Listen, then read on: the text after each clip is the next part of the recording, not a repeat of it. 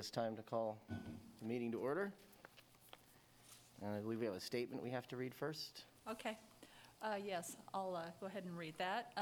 Good afternoon. My name is Serena Pearson. I'm with Lawrence Transit. And with me here is Adam Weigel, Transit and Parking Manager. He will work alongside. Tonight it will be Lance Fahey to facilitate the meeting proceedings. Adam and myself will facilitate the Zoom portion of the meeting. The meeting is being recorded and broadcast on the city's YouTube channel and public access cable channel 25.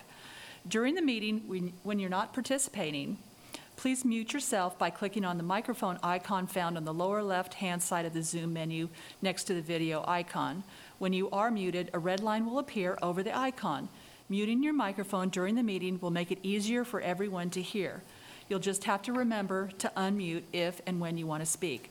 In some cases, we may mute or unmute people as needed to minimize distractions during the meeting. Please remember to state your name and title for the benefit of those listening remotely. You can turn your video on and off by clicking on the video icon on the menu. For the purposes of this public meeting, please keep your video on when you are participating in the meeting. When you're not participating, it's okay to turn your video off. Just remember to turn your video back on when you are participating. If you're participating by phone, you can click *6 to unmute your phone. For those using Zoom, somewhere on your screen you will see a choice to toggle between speaker and gallery view. Speaker view shows the active speaker. Gallery view tiles all the meeting participants. So now I'm going to go through roll call, see who's here. Lance Fahey. Here. Max Schieber. Here. Mike Wazakowski. Not here. Nick Kuzmiak. Here. Alan Ackland. Here. Gregory Critchlow. Here. Bill Wilson. August Rudisell. See him coming in right now. He's coming in right now. Freddie Gibb. Here. And August Rudisell is here? Yes, he is. I see his. Yes. Awesome. Thank you. All right.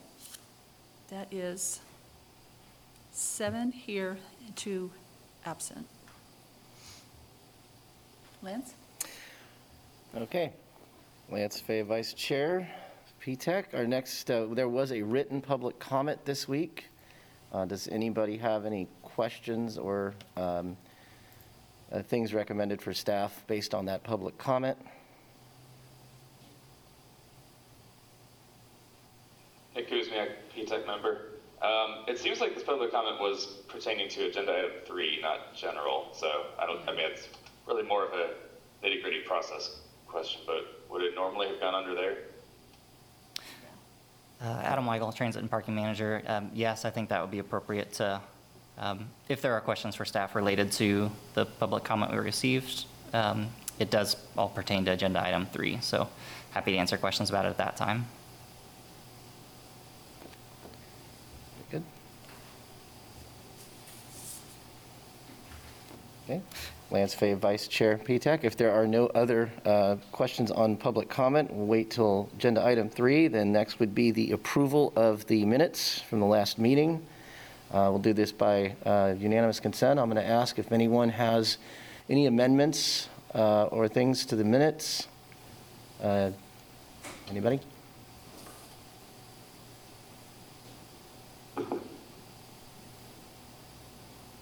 Okay. I'll ask again, hearing no comment yet. One more time, does anybody see anything in the minutes or have anything that they feel needs to be addressed or changed?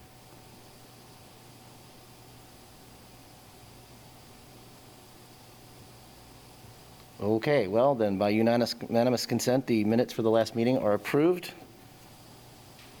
And then first agenda item, which is the Lawrence Pedestrian Plan Steering Committee.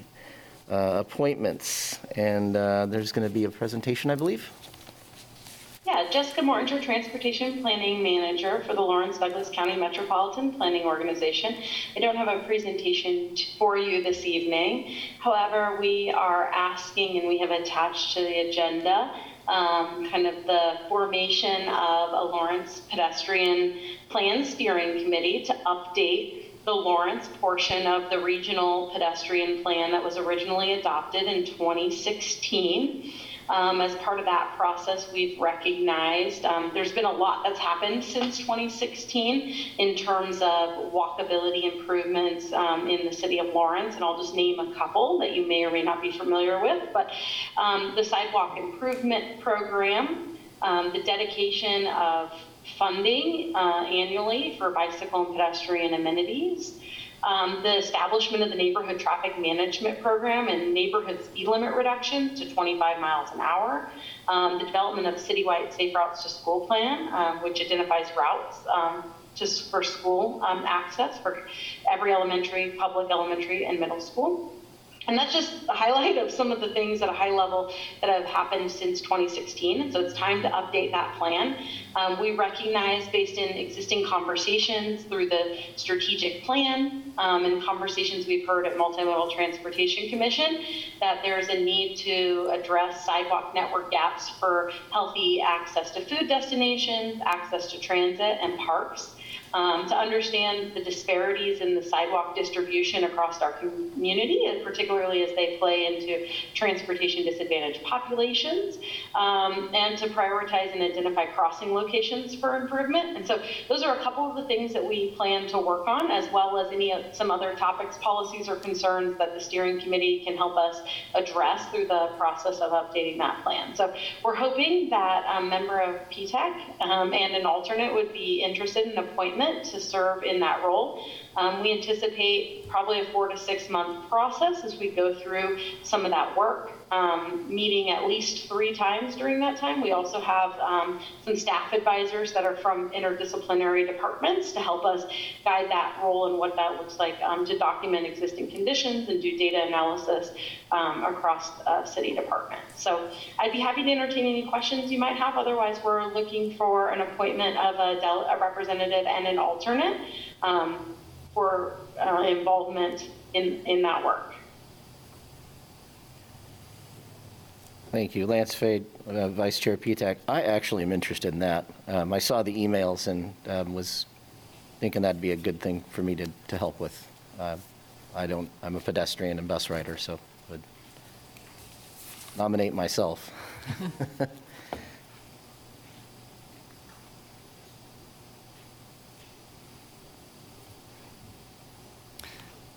Nick Kuzmiak, PTAC member.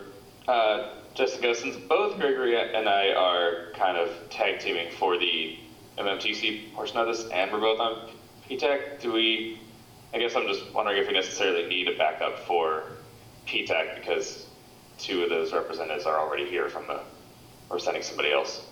Yeah, Jessica Mortinger, Transportation Planning Manager. I don't necessarily think you do, and I actually was thinking about that as I was seeing both of your faces on this, because technically appointing one more possibly could get into the range of 4, where we would start to think about, concerns about COMA in terms of just with your PTAC membership, possibly, if someone else attended or everybody was there at the same time having those conversations. So I'm fine with that if you all are fine with that in terms of taking that action to appoint Lance and recognizing that both Nick and Greg are representing MMTC but also PTAC members in this pedestrian planning process.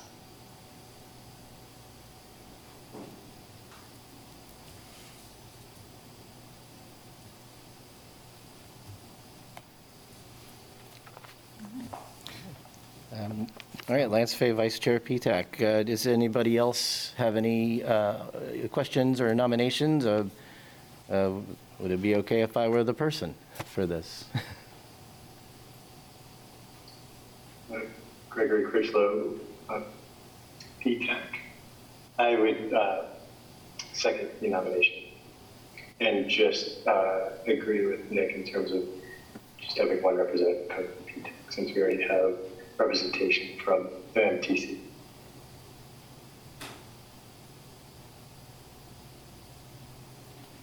Get a motion in a second. Do you want to do a roll call? Sure.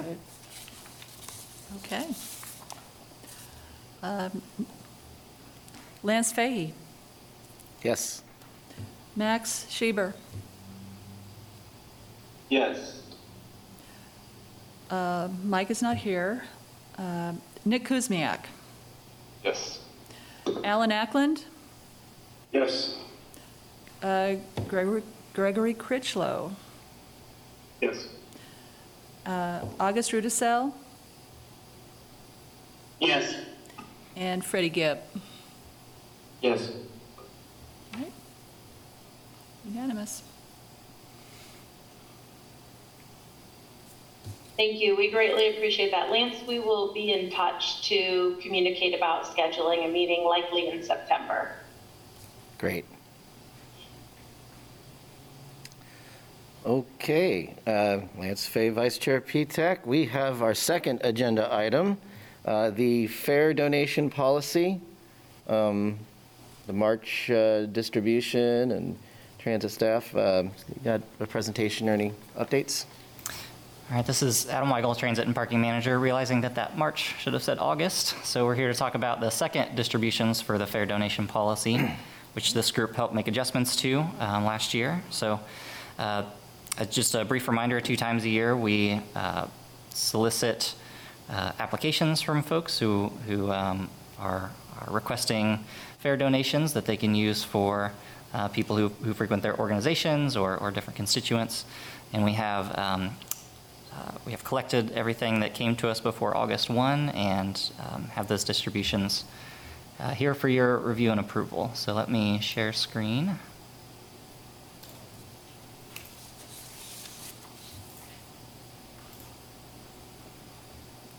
Okay, so brief agenda. We'll just look through the details and then talk through what was requested and what we are recommending be distributed.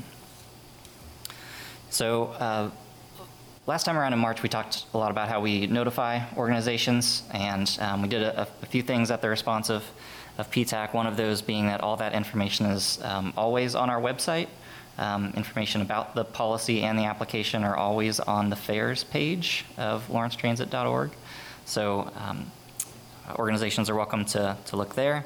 There is also a United Way Human Services Coalition listserv that most, if not all, of the social service agencies here in town are a part of, and it's a great way to reach groups that do a lot of different things for the community around town. So we had shared news of the upcoming deadline about a month before with that group to get interest from people who wanted to submit applications. This time around, we received applications from 9 different organizations, and you see them listed there. Just a few quick hitters about those applications. 5 of them asked for the maximum amount that a single organization can ask for. 4 of these organizations also requested last March. 5 of them are new, at least for this year, perhaps have worked with us in the past. And 8 organizations that did ask for passes back in March did not choose to do so again this time in August. So, last time around we had more requests than the total donation value that we had available. This time we're actually under that number. Our requests did not hit our maximum. So as you'll see in our recommended distributions, the requested amount for each organization and the distribution amount are the same. We didn't have to do the math calculation that's required if we are over our policy limit. So you see we're about $700 short of that limit still. So we are recommending that we go ahead and provide passes that all these groups ask for at the full amount. And that is really all the content I have. If you have any questions, I'm happy to answer them, and we'd be seeking your recommendation to move forward with this. Adam, this is August, PTAC. Were there less requests this year, or was it just a lower dollar amount? Like fewer organizations or lower dollar amount? Adam Weigel, Transit and Parking Manager. There were fewer organizations in August that asked than in March. Now, I'd have to people do ask for different amounts, so I'd have to cross-reference and see, how many back in March requested the full amount versus in August. But the big driver of us staying underneath the limit was that fewer organizations applied.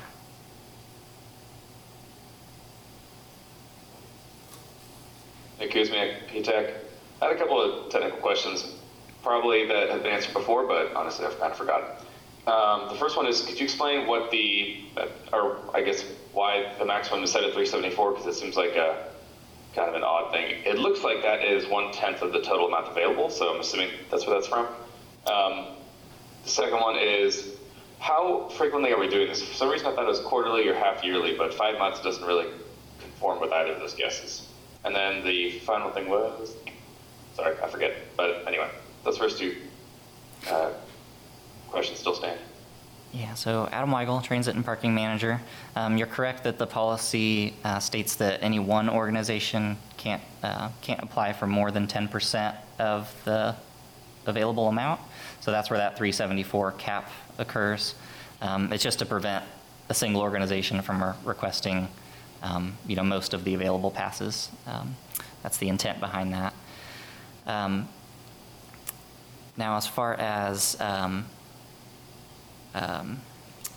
the time of the year that we are distributing these, we did choose twice a year, semi-annually. So we looked at a spring and a fall time period. I think we'd be open if there are different months to look at. March is a little bit before summer hits. August is right before school starts up, which is good timing for some of the school-related requests that might come in. So I don't know the word specifically tied to those months, but we tried to spread them out kind of in the spring and fall time period. That makes sense. So just to follow up on that, the 10% of maximum dollar amount available being the limit, is that something that we decided back in, this is January, February, or is that part of the original policy that has stood? Good question. Adam Weigel, Transit and Parking Manager. So that percentage that's been in there since the inception of the policy. I know this group looked at, we adjusted the total amount available based on kind of a rolling 3-year average and a 2% of fares as opposed to 1%. So we made some adjustments there for that total amount, but when looking at that 10% per organization, I don't think anyone had recommendations for changing that. Okay. Excuse me, PTAC. So I guess what the maximum asked for, it seems like, I don't know, I'm just kind of approaching this with a math and engineer lens here, that since slightly over half of the organizations, and if you count organization 5, then a majority of the organizations who requested fare donations requested at or very close to the maximum, which seems to indicate that they would ask for more if they could. I'm curious, for those organizations that did ask at or near the maximum, were they particularly large organizations, or were they shooting for the moon based on past experience, based on maybe they requested a lot and only got a few, so this time they'll just request a ton and hopefully get enough? I'm kind of curious on your thoughts on that, if this maximum is doing its work in, or if we need to maybe look at it again. Adam Weigel, Transit and Parking Manager. So when we receive the applications, there's a requirement that that each organization writes a brief paragraph on how they plan to use the passes. I think that the requests that come in, I think, are trying to match what they think their need will be. So I think it varies by organization. I don't know that we understand specific motives on if organization 1 will be back every March and August always requesting 374. I think from our perspective, some of the value of having a cap is just creating space for other organizations to have a shot at applying and getting some passes. If that was increased, I could see a smaller number of organizations, kind of having us hit our policy cap each time around. So it is a balance between, we of course want people to use the policy, but also want to make sure there's still access for any organization that's interested. Hey, Kuzmiak, PTAC. Thanks for the explanation. That does make sense. And it is kind of tough to decide, how do you allocate it other than just kind of a semi-arbitrary limit? because I do have a feeling, like you're saying, that, maybe organizations with either more bandwidth or just a larger client base could just, request a much larger amount of affairs. And though it would technically be okay, say, a Salvation Army is huge, right? Or United Way is huge. But if they were to request everything they possibly could need, then it would crowd out these other organizations. That being said, is 10% right? I don't know. It seems like the only way we could maybe figure this out would be to try to solicit feedback from the organizations that participated. Ideally, getting a kind of a sampling of both the really large organizations that may feel underfunded, as well as the small ones who all of a sudden can participate in the program that previously they maybe weren't able to. So I'd be really interested to see in 2022 to see kind of how this went. So anyway, thanks for keeping up with this thing. I think it looks good so far.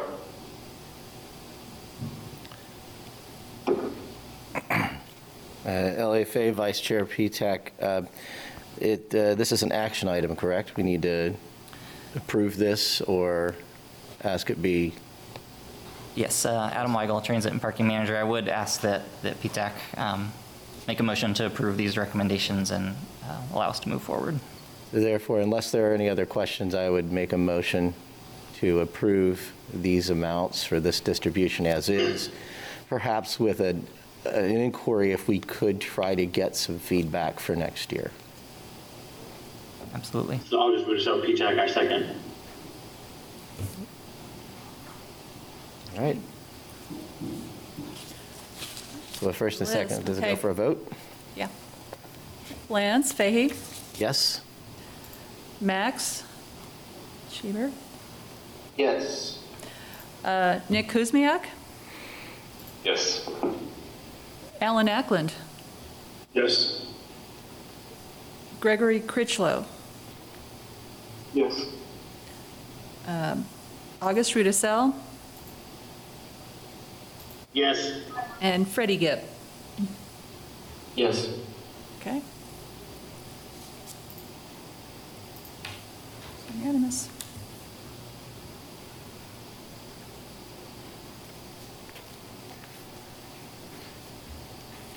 Okay, Lance Fay, Vice Chair Petak, I believe if we're done with that, we're time for the big item here, the multimodal transit facility project concept recommendations. All right, Adam Weigel, Transit and Parking Manager. I'll bring up a presentation here to walk through.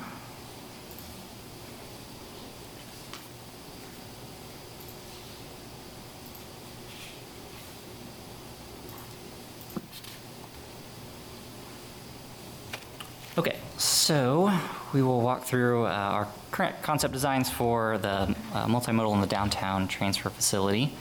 I'll just begin by reminding the group of the engagement process and kind of how we walked through this and tried to include the community as much as we could.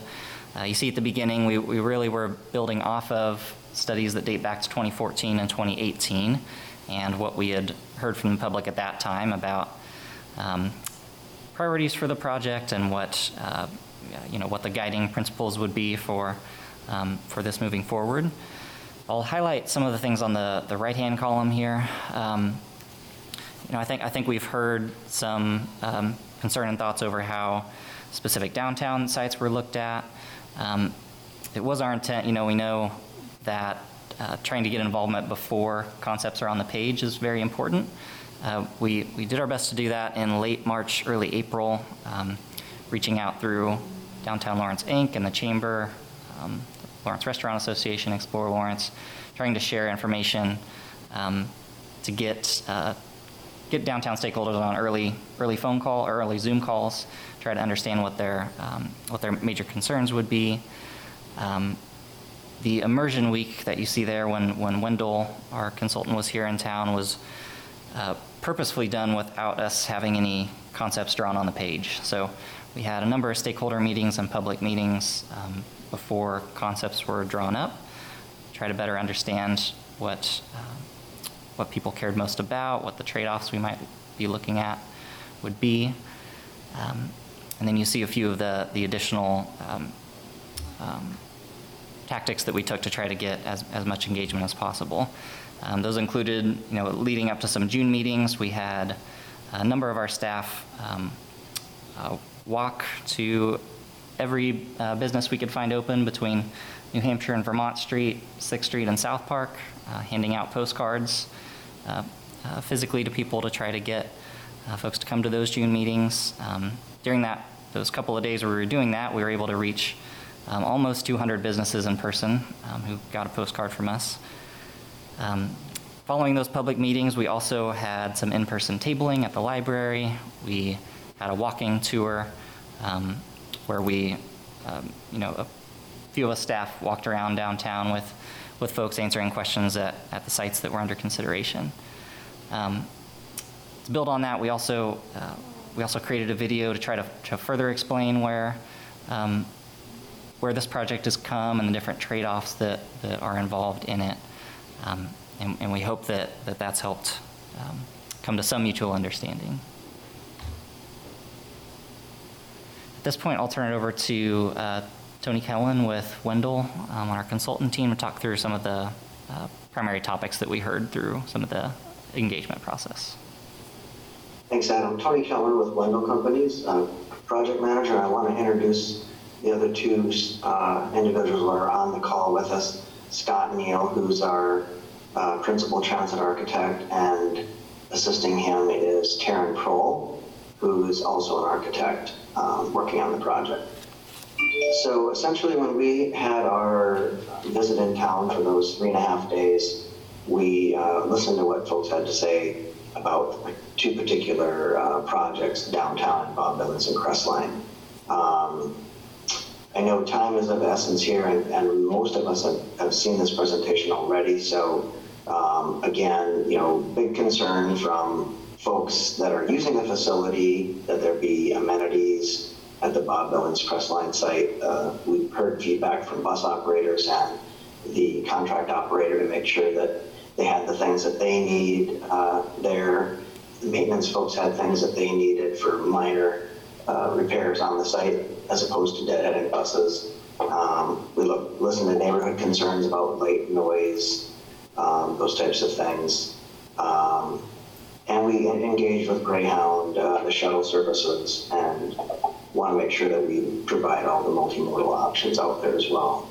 Downtown, we've had engagement with that, and essentially looking for a permanent site, something that fits the character of downtown, some basic passenger amenities. But right now, for the last 8 years, there really has been nothing across from the library. And then making sure we're sensitive to future development downtown. I can go to the next slide.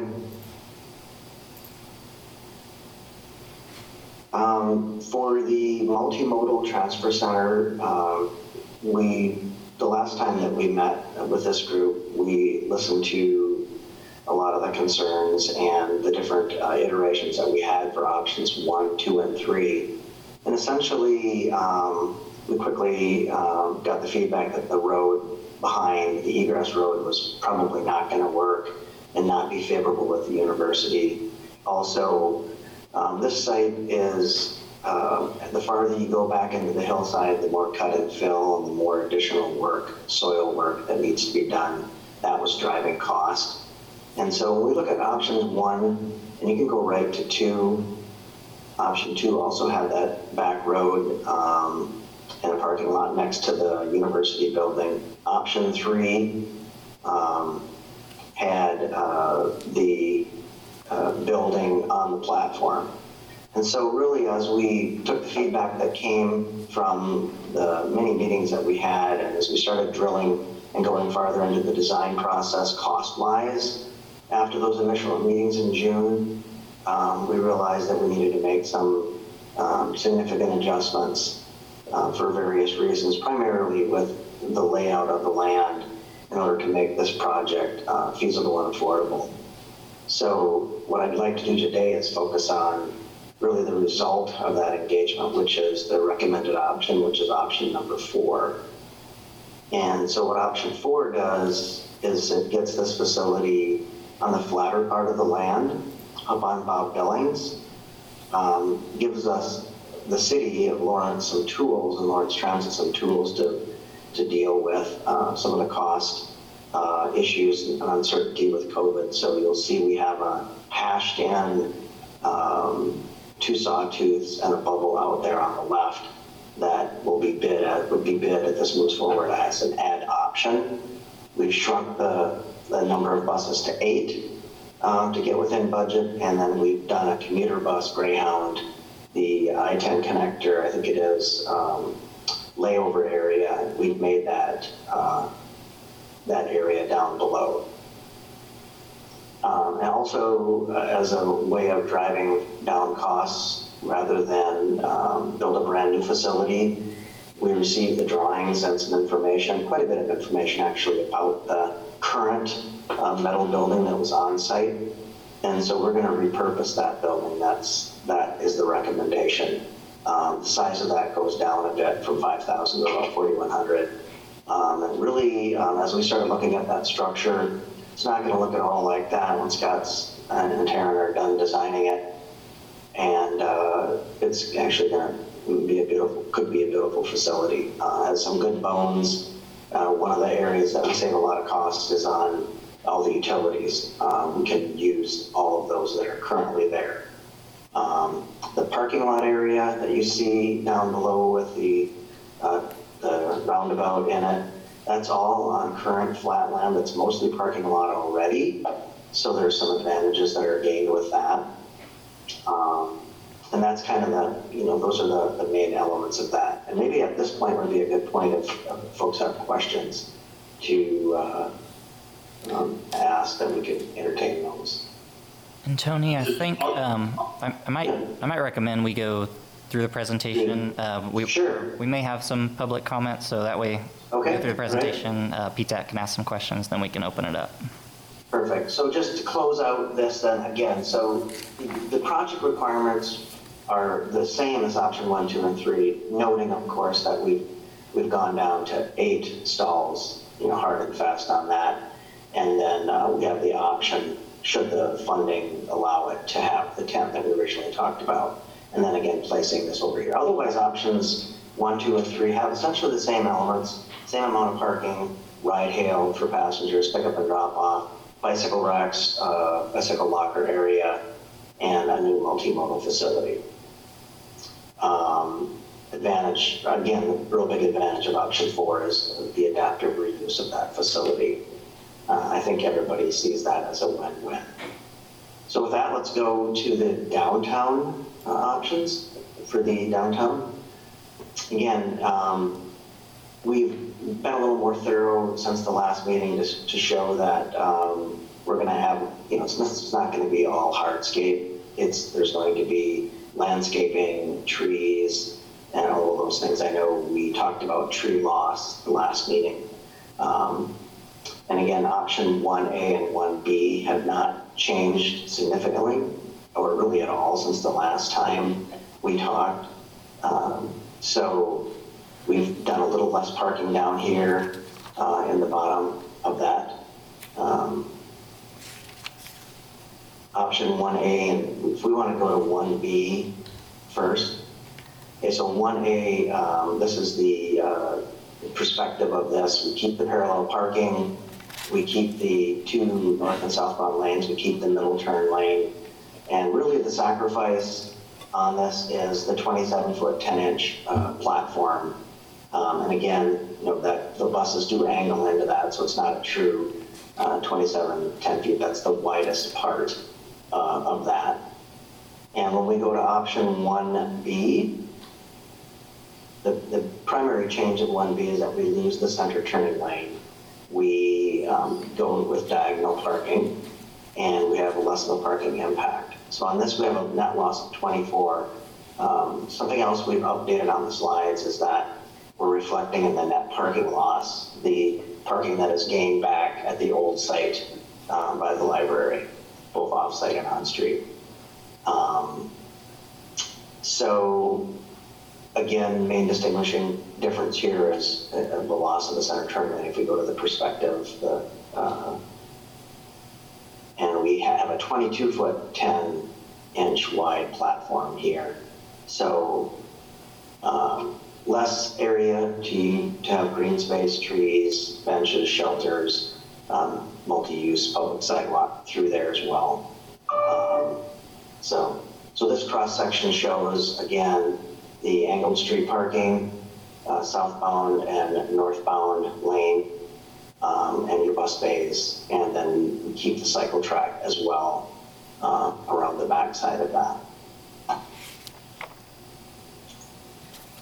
The other options that we discussed in the last meeting have not changed. Vermont between 10th and 11th.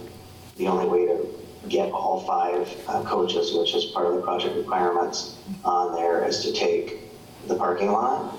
And so you can see we've added in some greenscape just to show that this is not going to be all, concrete. We do have the bus shelters, we have the bus operator restroom amenity.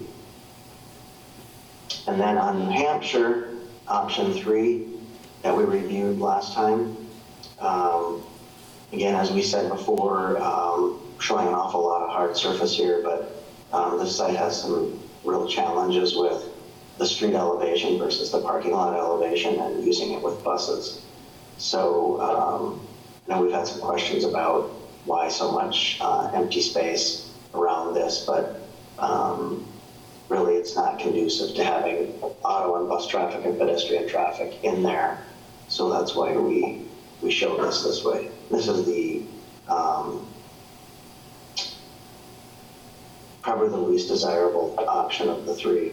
We're looking at parking loss, which is a big focus. There's a net loss of 76 parking spots on this. If we go back to option 2, we're looking at 49 net loss parking spaces. And then with option 1A, which is the maintaining the center turn lane and the parallel parking in that cross section like we showed before, we end up with a net loss of 40. Is that correct, Adam?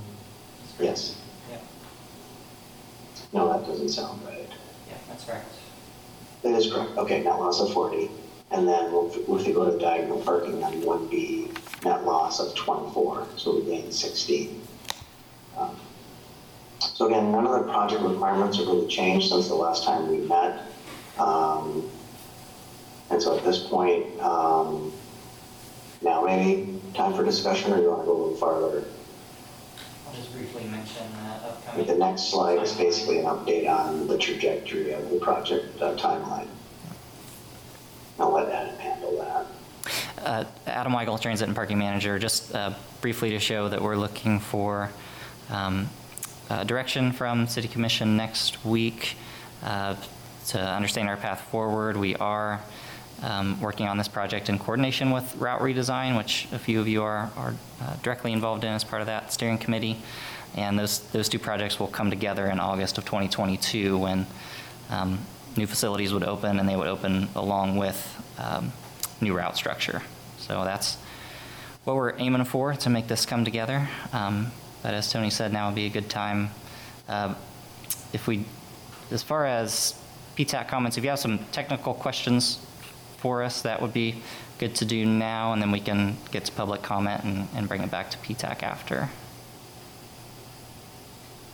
Tony Callan with Bundle, and hopefully I wasn't too abbreviated in that presentation, but understanding time and understanding that we've all, reviewed these in the past, I thought I would keep it high level so we have time for discussion.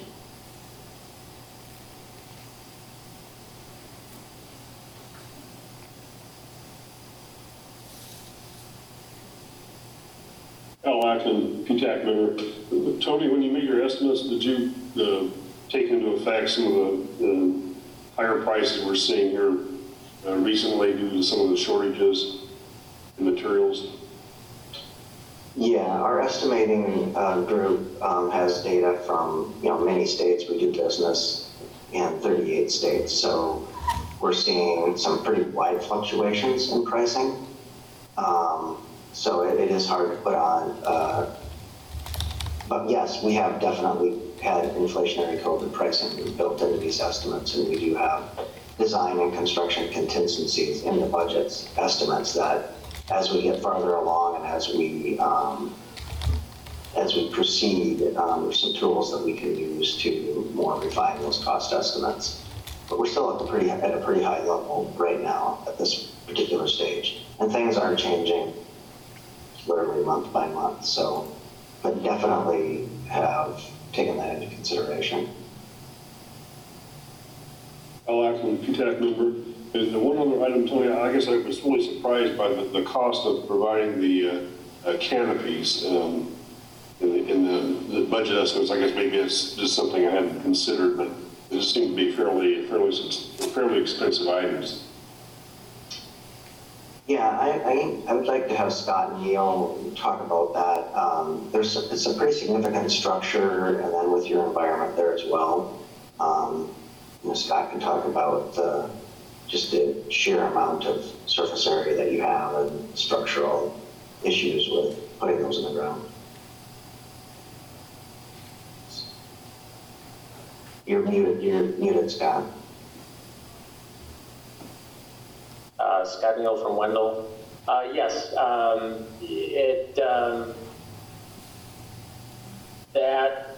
that is not an uncommon reaction. We're talking about significant square footage of canopy. We also, to clear buses, they're typically, somewhere in the order of 12 to 14 feet in the air to the underside of structure. For the most part, if we're expecting Greyhound with coach, we're going to go 14. So it's significant steel. It's a significant foundation system, and you do have to clad them. It does require a roof, and by the time you put in the lighting and closed circuit camera security, what have you, those things, then they do certainly add up. But we've been doing these for a long time, specifically. Myself, 23 years. So this is kind of an average for what we would expect for canopies. And again, we have markups and escalation, what have you, for where we are on this project, which is probably also important to note that as we design gives us more certainty, and therefore the contingencies begin to go away because we'll know more about the job. But we're comfortable with that number for the canopies.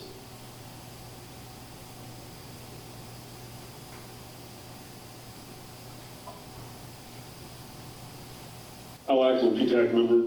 I guess one last question is, if you've been in the industry for quite a while, can you share any other similar project that you've done recently? I know you say it's based off of the work that's similar to other areas, but I know there's a lot of variation due to the just geology and topography. In fact, whether it's a union or non-union projects, I don't know if you factored that into the estimates. Yes, they are. The estimates are prevailing wage at this point. Lance? And I guess Sure. Geography-wise, we've I would say I guess I would put it more in like this part of the U.S. Obviously, the further we go north, that changes some of the design requirements as we get more snow. Further in the south, we don't have as much a worry. But for this general area, we do have to be mindful of severe weather. We do have to be concerned about, what are we doing in the event of tornadoes and what have you. So I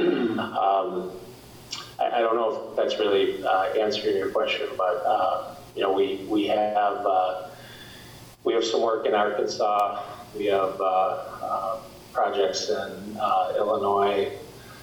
I would say you're in good hands as far as the design criteria. Oklahoma City. Oh, in Oklahoma City, correct. Yep. All acting PTAC member, thank you. Okay. Lance Fay, Vice Chair PTAC. At this time, if there's public comment, I'd like to hear that. Adam Weigel, Transit and Parking Manager. For folks on the call, if you want to either raise your hand to indicate you'd like to make public comment or put something in the chat, I'll watch out there as well. And I've seen Diane with her hand raised. So Diane, would you like to go ahead? Okay, yes, hi. This is Diane Girk. I own Eagles Rest at 815 in Massachusetts. It's a furniture store. And so the 800 block of Vermont is our backyard. One question I have about both of those plans, 1A and 1B, is how have you accounted for us receiving shipments? We have the largest trucks come in and park in that middle turn lane, and that's where we tend to receive our couches and hand truck them to our back door. And then I know Zen Zero and Burger Stand, they frequently get semis of food deliveries in there and off the street. So have you made an allowance for us getting our freight deliveries into the businesses back there since we don't have an alley?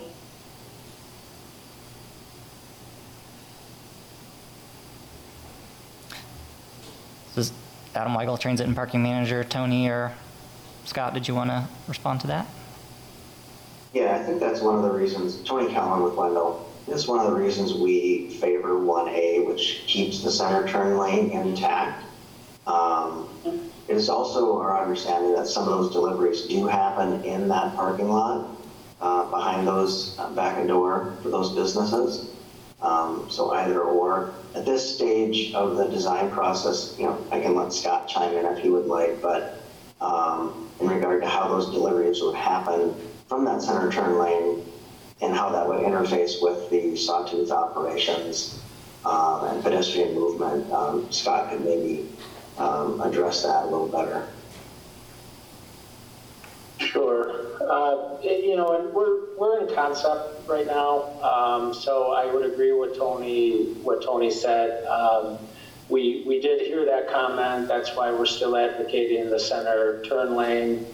At first, when we were looking at traffic counts and what have you, at face value, there wasn't a heavy need for the turn lane. But then we heard that because this is an urban setting, that it is in fact being used. So it seemed to make sense to keep it in place. What we have not done, and back to this is concept right now. If there's you can see we have crosswalks and safe areas. If we can coordinate that where the trucks and probably like you were saying, and furniture and what have you. If there's a direct path we can go across the street and into the parking lot as you do right now, we certainly could be looking at that. But right now we don't feel, other than losing some parking spots, it's there's a conflict. The buses and the cars and the deliveries should be able to coexist. From my experience, it's already pretty busy out there for us when we'll receive like a couple of couches that we have to bring to our back door, and we do that through, we take it off the truck, put it on a hand truck, a big long couch, and then we wheel it over through the north entrance of the parking lot and up the sidewalk, and it works okay. But I do have serious concerns about the increased bus traffic as far as safety goes for my employees. I'm feeling like that's going to make it pretty unsafe. Is that right turn on the south end that you're adding to the south end? Is that entrance? Is it possible to widen that out enough so that we can drive a semi in that way and deliver right behind our store? They're 40-foot semis. Yeah, Tony Callan with Wendell. So they're not the 65s, they're the 40s. I mean, we could look at the turning movements. They're both the really long ones, and the 40-foot and the 65. Oh, I'm trying to think of solutions for us. That's our main issue. We also have questions as far as taking out the parking in that parking lot, as I think a lot of people have been discussing that with you. So I just want to make that note as far as freight deliveries and the logistics and the safety of that for my employees. And then the other thing would be, can you just repeat how your traffic study went, what the duration was and what the time period was when you assessed the use of that parking lot? I'm Tony Callan with Wendell. We were provided traffic information from the city. Now, I'm not sure if the city engineer, Adam, if you have information on that time frame, but we basically learned, if my memory serves me right, and I probably shouldn't even say these numbers, but I believe that the traffic on Massachusetts was about double what it is on New Hampshire, or excuse me, on Vermont. Mm-hmm. I'm just talking about use of the parking lot as far as taking away the spaces go at this point. It's a pretty popular parking lot. And I think most of the business, I've gone up and down the street and I've talked to every single business owner about this personally. And most folks are concerned about losing that customer parking. So, and if the assessment was done, I remember it being said that it was, only 50% full when it was studied, and I don't feel that that's accurate. So It could be an average. or is it an average over time? Are they doing it at 9 a.m? And because there are definitely peak hours when that parking lot is full and people are circling and circling looking for spaces. So it's going to be an issue. It's going to be a hardship for a lot of people to take away that parking there, right there in the center of town, where it's a very, very popular area of downtown Lawrence. To clarify, there were two parts to that. One is the actual parking, and then there's the actual traffic on the street. That's correct. What I was commenting on is that we have not done a traffic study, but the existing information on the car trips on Vermont between 8th and 9th is pretty low. But that doesn't speak to the parking. I don't have. Okay. So further study is in the works then? So Adam Weigel, Transit and Parking Manager. Diana, as far as parking numbers go, we have a couple of different things we can look at. One of them is there was a 2017 parking and operations plan done that had some counts during the AM and PM peaks. That study done by Desmond a few years ago. So we have that information. We do have some new license plate reader technology vehicles that our parking office is using to aid with enforcement. And there's some occupancy data we can get from that. So just as a general example, if they go through a lot, they can understand how many vehicles were read and how big the lot is and know how full it was. So we've been gathering that information since late April and are trying to put together kind of what we know from April of this year till about now, and hope to have some of that information available at before next week's commission meeting, so it can be on that agenda. But it's been a little bit of analysis work with the new technology, trying to make sure we are portraying things correctly and all of that. So we hope we can provide as much info as we have. Okay. I just want to make one final point, and then I'll quit bugging you. It's the peak hours where our businesses make the money.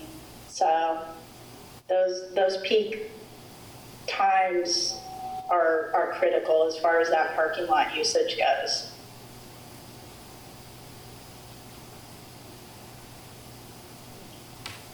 Okay. Tony Callan with Wendell. Diane, I wanted to just, I don't know if we actually answered your question. I want to make sure we did on the delivery of goods for your businesses. That right turn in, right turn out only thing that we're talking about on the south end of that lot, I'm sure that as we get further into design, safety and city engineering staff will be able to, along with us, tell you whether or not that would work. I would say my first plus reaction would be that for 40-foot vehicles, that may be doable. I'm not sure that full 65-foot length semis would be able to do that. But in terms of bus operations, I've got 30 years of experience operating a transit system in an urban environment like this, in a university town as well. And I think that those 5 buses entering and departing every 30 minutes, I don't see that as unsafe. I think those drivers are going to actually be there all the time. They're going to be more aware of what's going on with those deliveries than your typical automobile coming through there. So okay. I feel pretty comfortable saying that we should be able to keep that safe for you. Yeah, it's kind of the drivers driving around buses that are the problem. I'm not worried about the bus driver. Everybody else, not us. Well, yeah. Okay, well, I appreciate your time. Thank you. Yeah. That pretty much answers it for me. And you'll probably be seeing me again at the city. Oh, thank you. 2012 bundle. Just again, Diane, as in regard to your comments, the Sawtooth operation, those buses are completely off the roadway. And that northbound lane is completely uninhibited. All right, Adam Weigel, Transit and Parking Manager, and I saw Travis was interested in making a comment. So Travis, if you'd like to unmute and let us know your thoughts.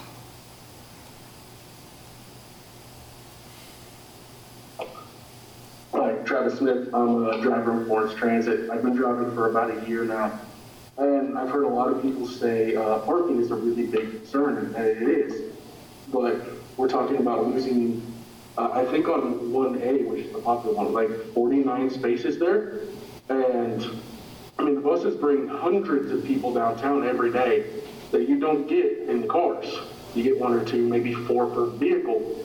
And when you drive downtown, you see outdoor dining that's taking up probably the same amount of spaces, but that's okay, but the buses aren't.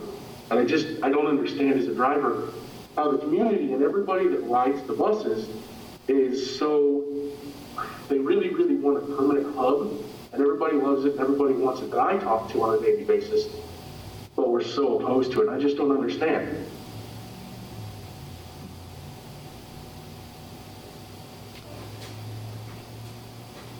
Thanks, Travis.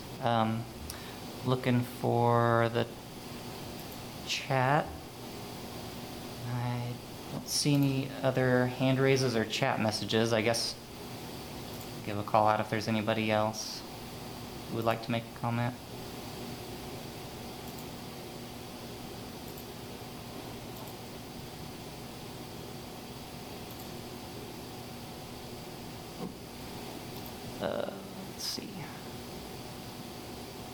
see, Ginger Doll. Hello, everybody.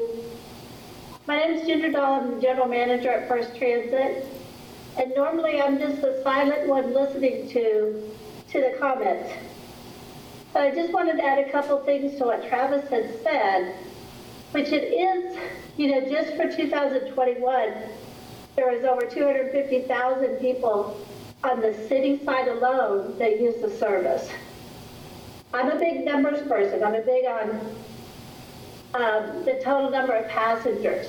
So like Travis said, a carload of 4 people versus a bus load of 50 people in our backyard, it does make a difference. And it's people that work, it's people that shop, it's people that go down for the dining. The number of college students that use the service to get downtown to utilize just the service, they don't have any other means other than if they use an Uber late at night or a Safe Ride late at night. But they use our bus service and they're going down there to dine, they're going down there to shop, and they're going down there to live. So it's just to make that difference. And then the fact of where the buses are right now, there's no amenities for the drivers.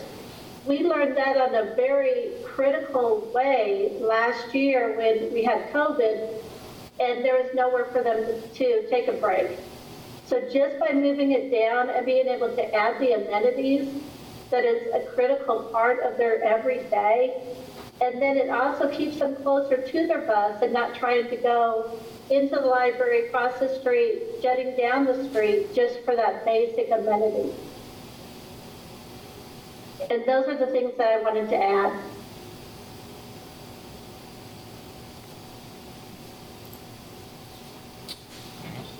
Thank you, Ginger. I'm looking through my participant list here for anybody else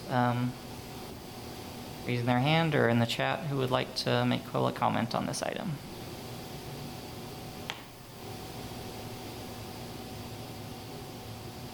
See a hand with Rich. Yes, Rich Yankel from Mark's Jewelers. Alexandra. I'm going to let Alexandra. Well, I'm just curious per Ginger's comment about, the bus load of 50 people. I don't know. I mean, I've worked and lived downtown for the last 10 years, and I have never seen a bus load full of 50 people other than maybe like a football game and it's a KU bus or, like some very particular circumstance, but never a city bus full of 50 people. Ever? Yeah. And also, why do you need 2 transit hubs when we've not had one for 10 years and now you need 2? And also, as far as bringing shoppers downtown, I've been here forever, and I've never had one person say, I need to go catch the bus.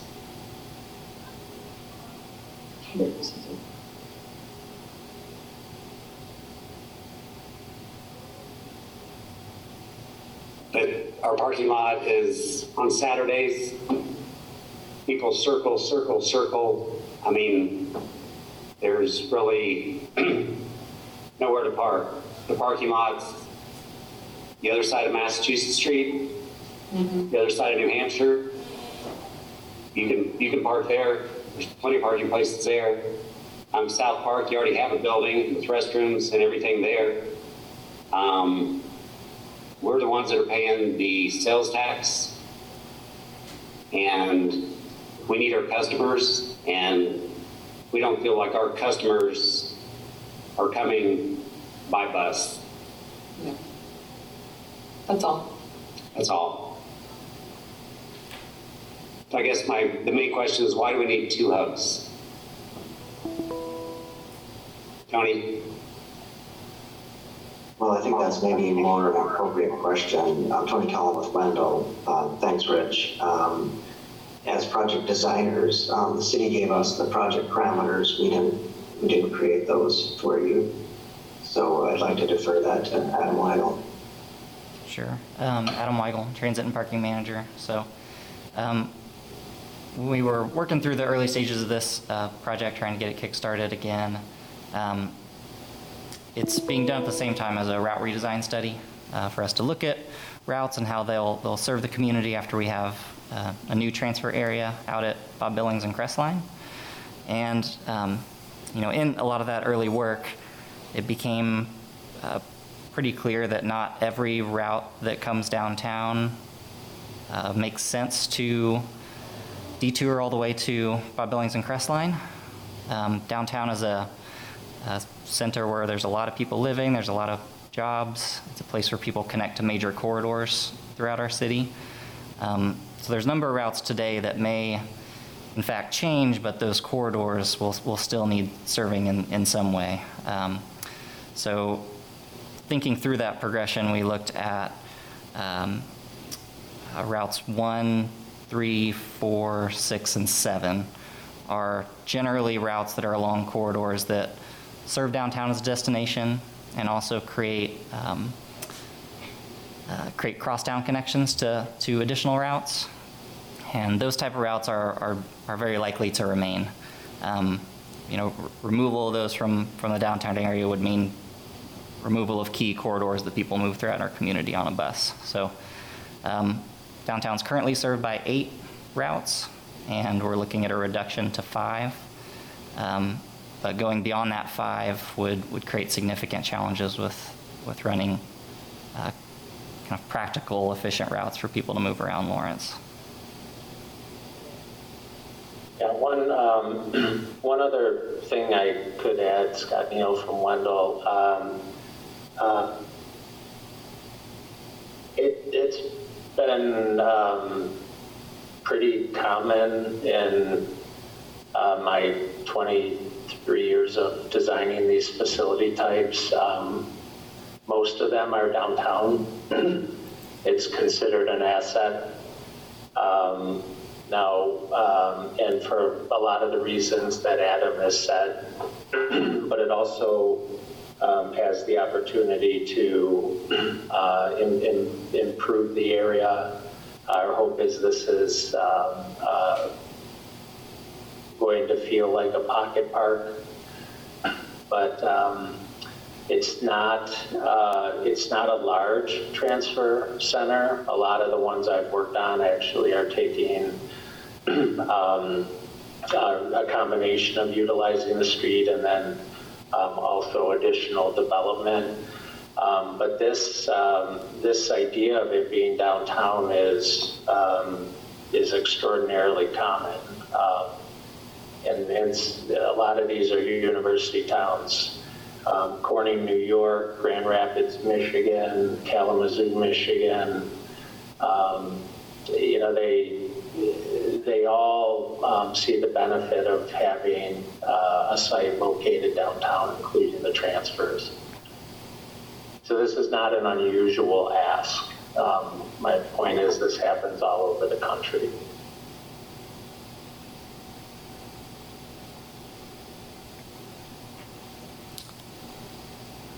All right, I'm looking in my chat again or for any other hand raises.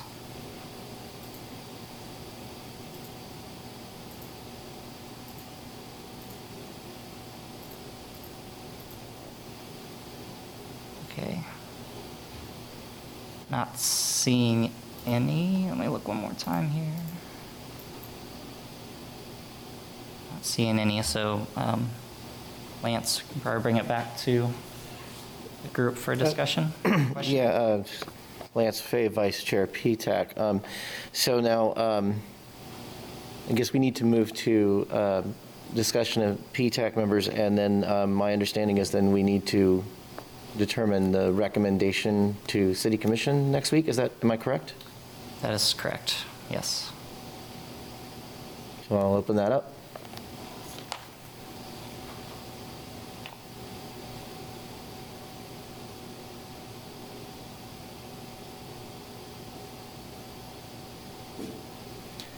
And actually, Lance Fay, Vice Chair PTAC, again, I'll make a quick comment regarding buses bringing business to downtown, and also the need for 2 transit hubs. This has been pretty extensively researched over the better part of a decade now. And I am a daily bus rider, and I do bring business to downtown as well as my family. And I see quite a bit of benefit to having a transit presence in the downtown corridor. Also, there's been research as to where a lot of core ridership is and where the destinations are, and that also necessitates a transfer place on the west end, the west side of campus. I think that the city and its consultants and the transit community have done an extensive job of researching all this and are coming up with a plan that keeps all parties in mind as much as possible.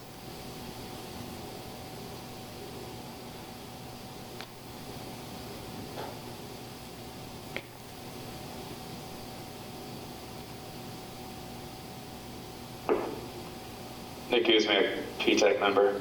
I have a couple comments on this whole thing. So I'm also a member of the Multimodal Transportation Commission, and we had a pretty decent discussion over a lot of the nitty-gritty points of the transit center location. So I feel like we've covered that pretty well elsewhere.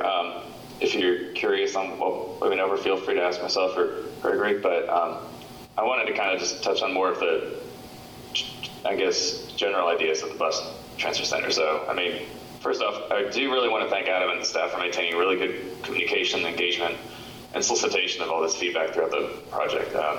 Your patience and perseverance is very much appreciated as we move through it. I'm definitely admiring how well you've been able to be diplomatic throughout this whole thing.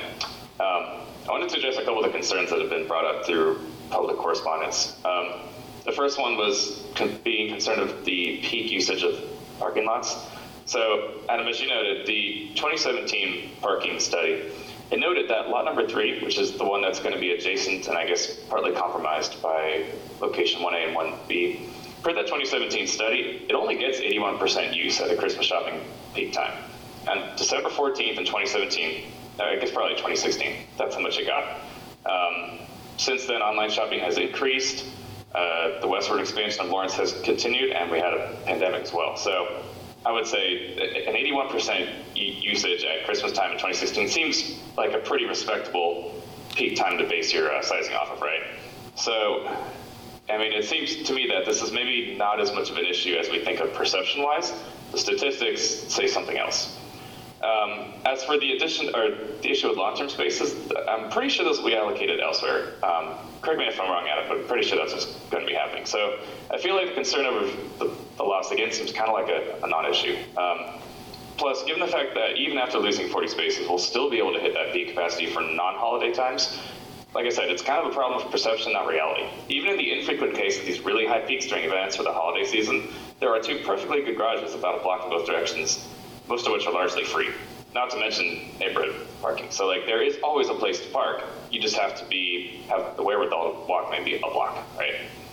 Also, as to the citizen who noted that they chose their office location based on the parking, I feel like that seems highly unlikely. If you're looking to maximize parking and make it cheaper and reduce rent costs, downtown is literally the last place in Lawrence that you would want to be, right? So I'm not sure I'm buying that one, especially if you're assuming that all your customers and your employees all drive. Finally, I believe that it's kind of an equity issue, right? So we're eliminating personal car parking spots, but while still maintaining transportation access in that same space. Because downtown should be for people, not for cars. And people don't all arrive in personal vehicles. So it's a little bit elitist to assume that everyone who accesses downtown either is able to or can afford to drive, as Lance pointed out earlier. So just because one doesn't personally know anyone who rides a bus does not mean that it's not actually useful to many, many people in our city, our fellow citizens, right? Anecdotal evidence is not superior to statistics, in my opinion, and the negation of bus transit as a vital link for many in our community shows kind of a worrying lack of awareness about the reality for a lot of folks in town. As to the concerns about crossing the street, cars are already driving down the street, so there is already an issue of having to cross, and there's going to be an additional mid-block crossing, so I would say that protected crosswalks are actually going to increase with this option. So the cars will continue to travel down the street, of course. It's not going to be close to traffic, but realistically, traffic will likely be either lessened due to people just avoiding the area or slowed due to potential interference with buses. all these visual cues kind of serve to naturally slow traffic more effectively than the speed bumpers a speed limit sign would. And like was said earlier, you know, a lot of these buses were already driving down the street as part of the route anyway, and these are professional drivers versus just, you know, whoever can pass a driver's license test, right? So I just feel like most of the issues, including space for deliveries, have been addressed with the design. So really hats off to the consultants, the commissions who've been a part of it, especially city staff, for really listening to everybody's concerns and actually incorporating all these elements into the final design. So that's it for me. Thanks, Phil.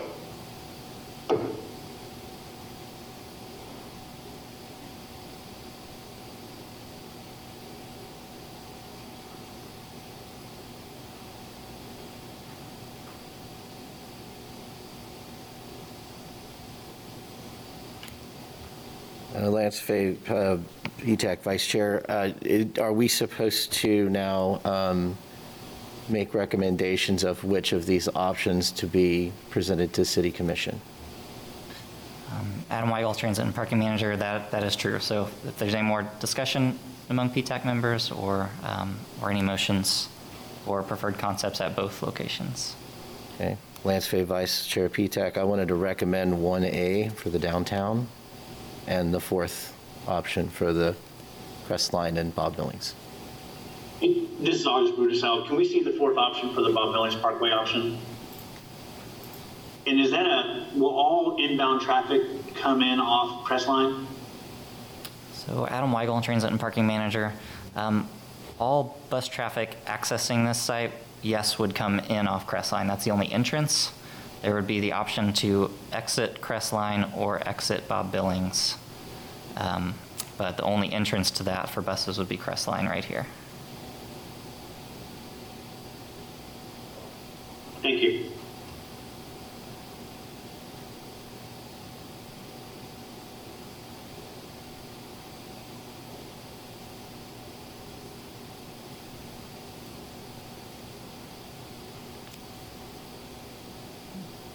Nick Kuzmiak, PTAC, I would second the motion to recommend options 1A for downtown and 4 for the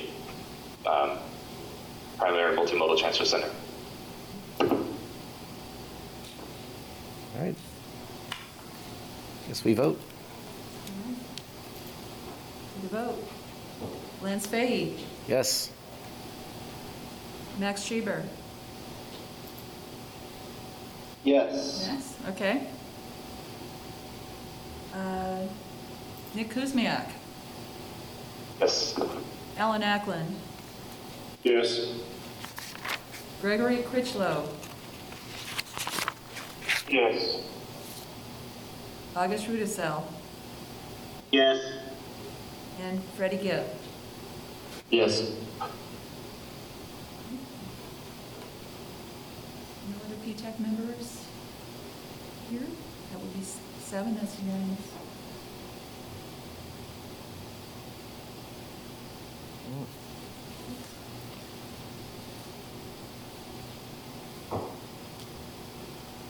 Okay, next one, huh? All right, Lance Fay, Vice Chair PTAC, future agenda work session items to add.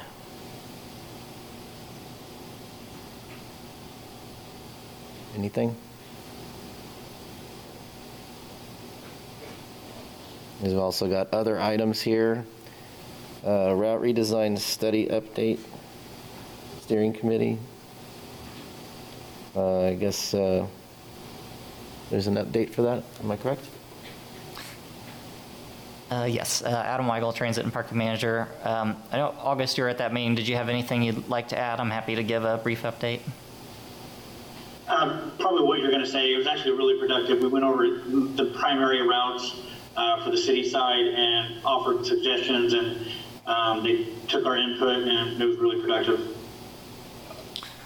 This is Adam Weigel, Transit and Parking Manager. I'll just build on that by saying we've reached an interesting stage in the route redesign study where through these route profiles that the consultant is building, they're identifying strengths, weaknesses, and opportunities by route. And within those opportunities are kind of where the new ideas are able to come up.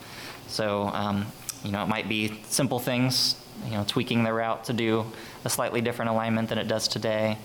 It can be more bold, like converting it to a on-demand microtransit served area, or changing the time of day that it functions. So this is really where a lot of the brainstorming ideas are starting to hit the table, and the consultant will then start piecing these together into scenarios for us all to consider. So working on, like August mentioned, working on the city side right now. We're starting to get into the KU routes, and we'll also work on the coordinated routes after that. So it's definitely the imaginative time of that study, which is exciting to be moving through. And this is August Buddha, so I'm sorry, Adam. I was just going to say it was interesting to have the idea presented to the committee that where the city wants to go as far as growth west of Wakarusa, because, you know, the entire time I've lived here, Wakarusa has been the western limit of the city. And with the links and Rock Chalk being developed, and now 15th and Bob Billings and K10 are heavily being developed, it's really interesting to see how or where we want to go as the transit system as far as west of Wakarusa. So that was discussed as well.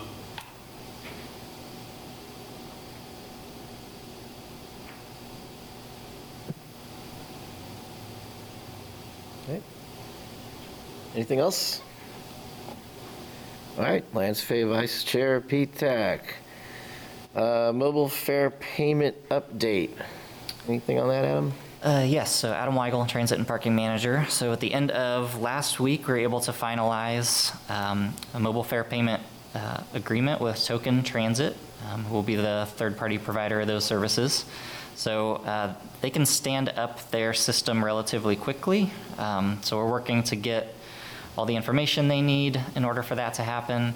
And we'll, once that's all inputted, then we'll start doing some testing with operators to make sure that that system works for them and it's something that they can expect.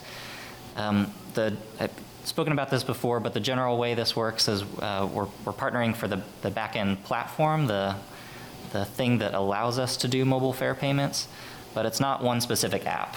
So people can use the Token Transit app once it's up and running if they'd like to, but it also will mean that people can start paying digital fare payments if they so choose through apps they already use for trip planning. So through Google, through Transit app, through MoveIt, Transloc, Double Map app.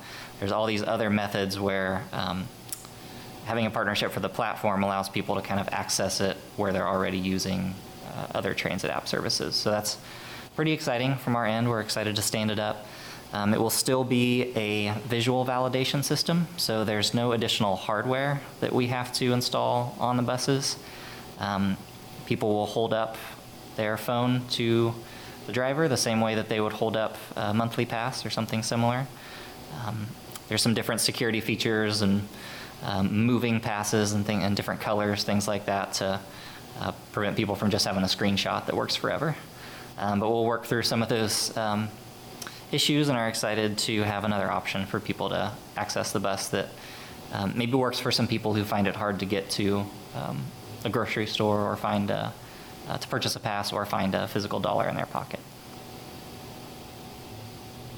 I would expect, just one more thing, I would expect it to likely be up and running within about a month is probably what we can expect general time frame.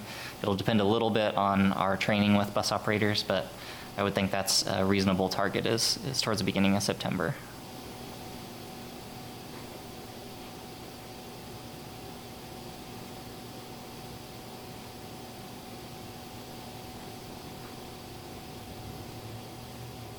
Thank you, Adam.